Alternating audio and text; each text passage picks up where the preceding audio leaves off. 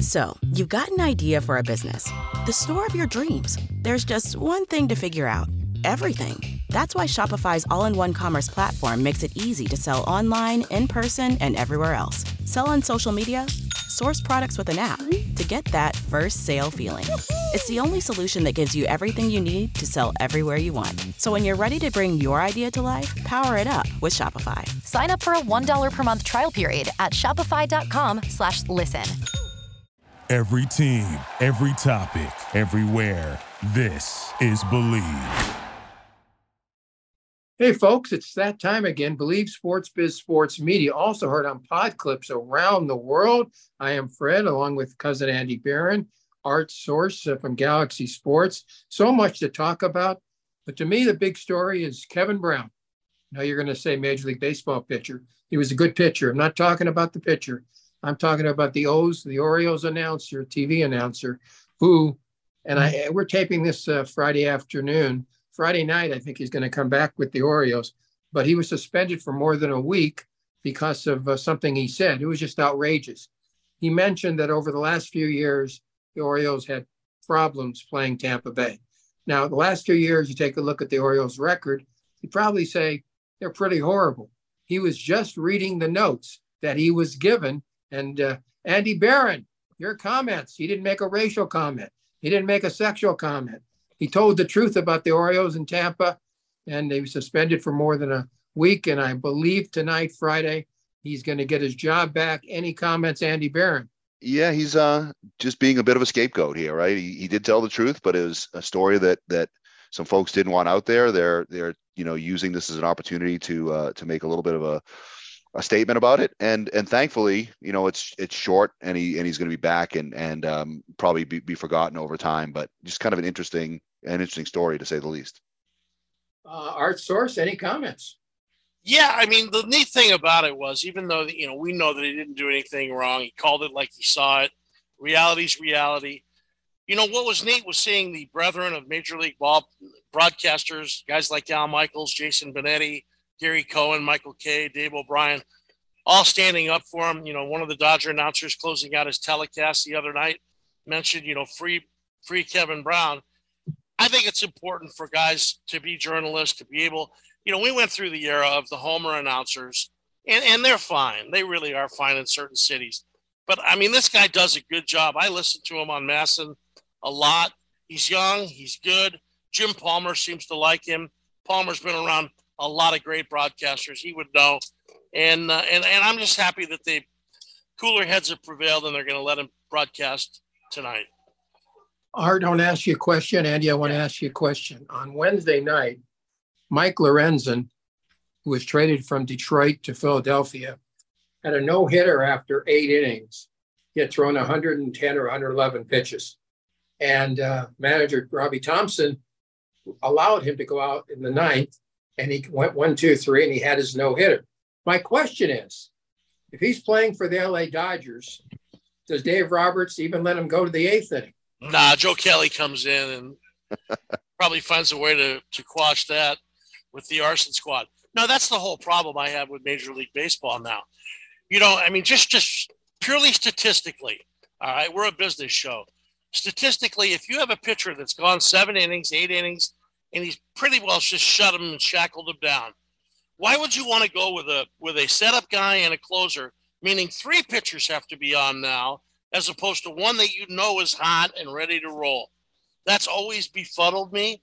I don't understand it. I realize it's a long season, but then again, I go back to an era at 126 where guys like Warren Spahn and Nolan Ryan threw 350 innings. So, I'm this pitch count to me is just perplexing.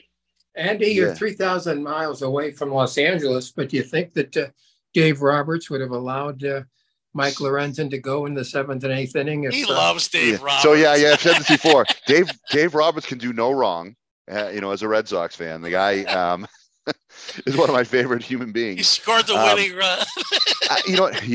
He stole that base. I mean, it was the important base. I don't know what he would have done. It's interesting to me.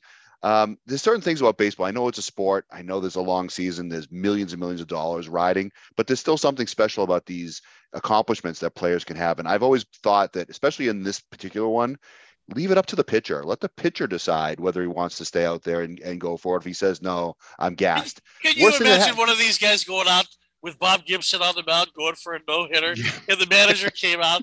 I mean, he'd say, get your ass out of here. But what's the worst that could happen? The guy gives up a hit, and then, then you bring in the pitcher you're going to bring in anyway. It's give the guy a chance. Point. Yeah.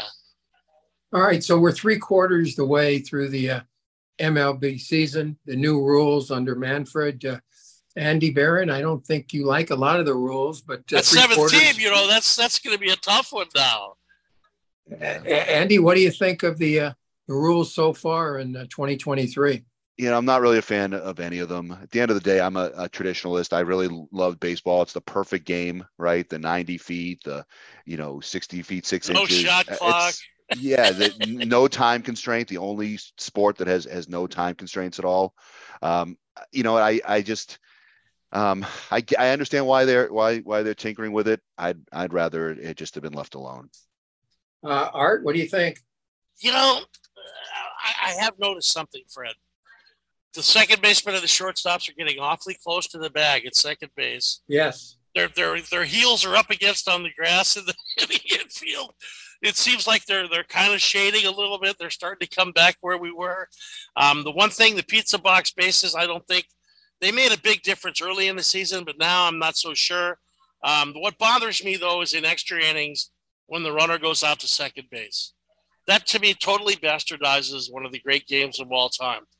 Because if you can't get a guy in from second base with no outs, with all the years I spent with Rod Dado and watching, Walter Alston and Lefty Phillips and all the great Angel managers, Bill Rigney, all you have to do is hit the ball to the right side. The guy goes to third. The infield comes in. You take a 250 hitter, make him a 350 hitter. Come on. All you need is a fly ball. That's what I'm saying, Andy. It's a bunt and a fly, right? A bunt and a fly out. It's just kind of ridiculous. We used to call it Billy Martin ball. Remember I'd rather. Not that I want this to happen at all, and I know this was done because of the time of a game, but I'd rather a game end in a tie than a game end that way. Not the games end in tie in baseball, but that just doesn't make sense. It doesn't. What do you think about this? What do you guys think about the 7 playoff teams vis-a-vis dropping it back to 6 this year? You get a league like the American League East that's really stacked. The worst team in the American League East would probably be the best team in the AL Central right now, even though Minnesota's coming on. Is that fair? To have 1 year where there's 7 teams that move on to the playoffs, the next year it's 6. Don't we want to have a little bit more stability? Well, what I want is fewer. You want more. I think the regular season is supposed to mean something. Okay, but Fred, do you like that? I didn't like that one game playing in, but I got to tell you, it brings a lot of excitement to a late season game. When you I'm seeing it both ways from your side as well. A team plays 162 games. Maybe you only should have 3 or 4 teams, 1 wild card team and the 3 division teams. I see your point, but I also say, for teams like Cleveland, teams like the Twins, Toronto and maybe Boston, these teams still have a chance. Hell, you look at the Minnesota Twins. They're going to win their division, right? But then look at the American League West. The Angels, they were like rolling there for a split second. They had wild card fever. And now, of course, Seattle's in the hunt. You got Texas. It'll be very interesting. The Padres finally threw in the bar of soap. I wanted to give Mancini a little fun about that, but he wasn't with us tonight. If you ask me, I actually, baseball hasn't been the same since it was 4 divisions, and I would love to see it get back to 4 divisions. Because if you get down to 4 divisions, you're not going to have a situation like the American League Central, where a team would finish 3rd or 4th or 5th in a different division. You're going to have 2 really good teams coming out of the American League, 2 really good teams coming out of the National League. If you want to do some kind of a wild card, you can do it. Hang on. There are how many teams in baseball? 30. Yeah, that makes it different numbers. Yeah, it's hard to do the numbers. You'd have to have a 3-team division based on that. 15 and 15. 4, 4, 5, 4, 5, and and 3. 5. Yeah, you're right. But if we get two more teams, I mean, and there are some, I think some cities that are ready for Major League Baseball. Oakland. I don't see. I'm confused. I don't know why would be a problem with 8 teams in one division and 7 in the other. No. What I'm saying is you want four divisions. They want balance. No, 4 divisions total. 2 American League divisions, 2 National League divisions. Oh. That way you don't. It won't be exactly balanced. I'd be a fan of adding a couple teams if they need to. There'd be 1-7 and one 7-team league and 1 8-team league. One 17 division, 1 18 division. Wow. And at the end of the day, even though it's not quite balanced, it's not that the 7th or 8th team's the one making the playoffs. The key is you end up with 2 really good teams making there's no doubt. Now you could end up with a team on one of the divisions that comes in second that's better than the number 1 in the other team, but you're not going to have how about the other proposal, you guys, where and Mark Mancini's behind this, and a lot of other sports do this, minor leagues do this, where you have a first half champion and a second half champion. You're asking me? No. Andy? I don't like that either. What do you think?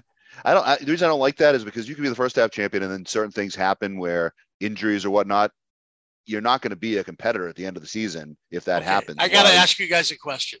We're talking about sports. We're talking about sports washing. We're talking about all these things.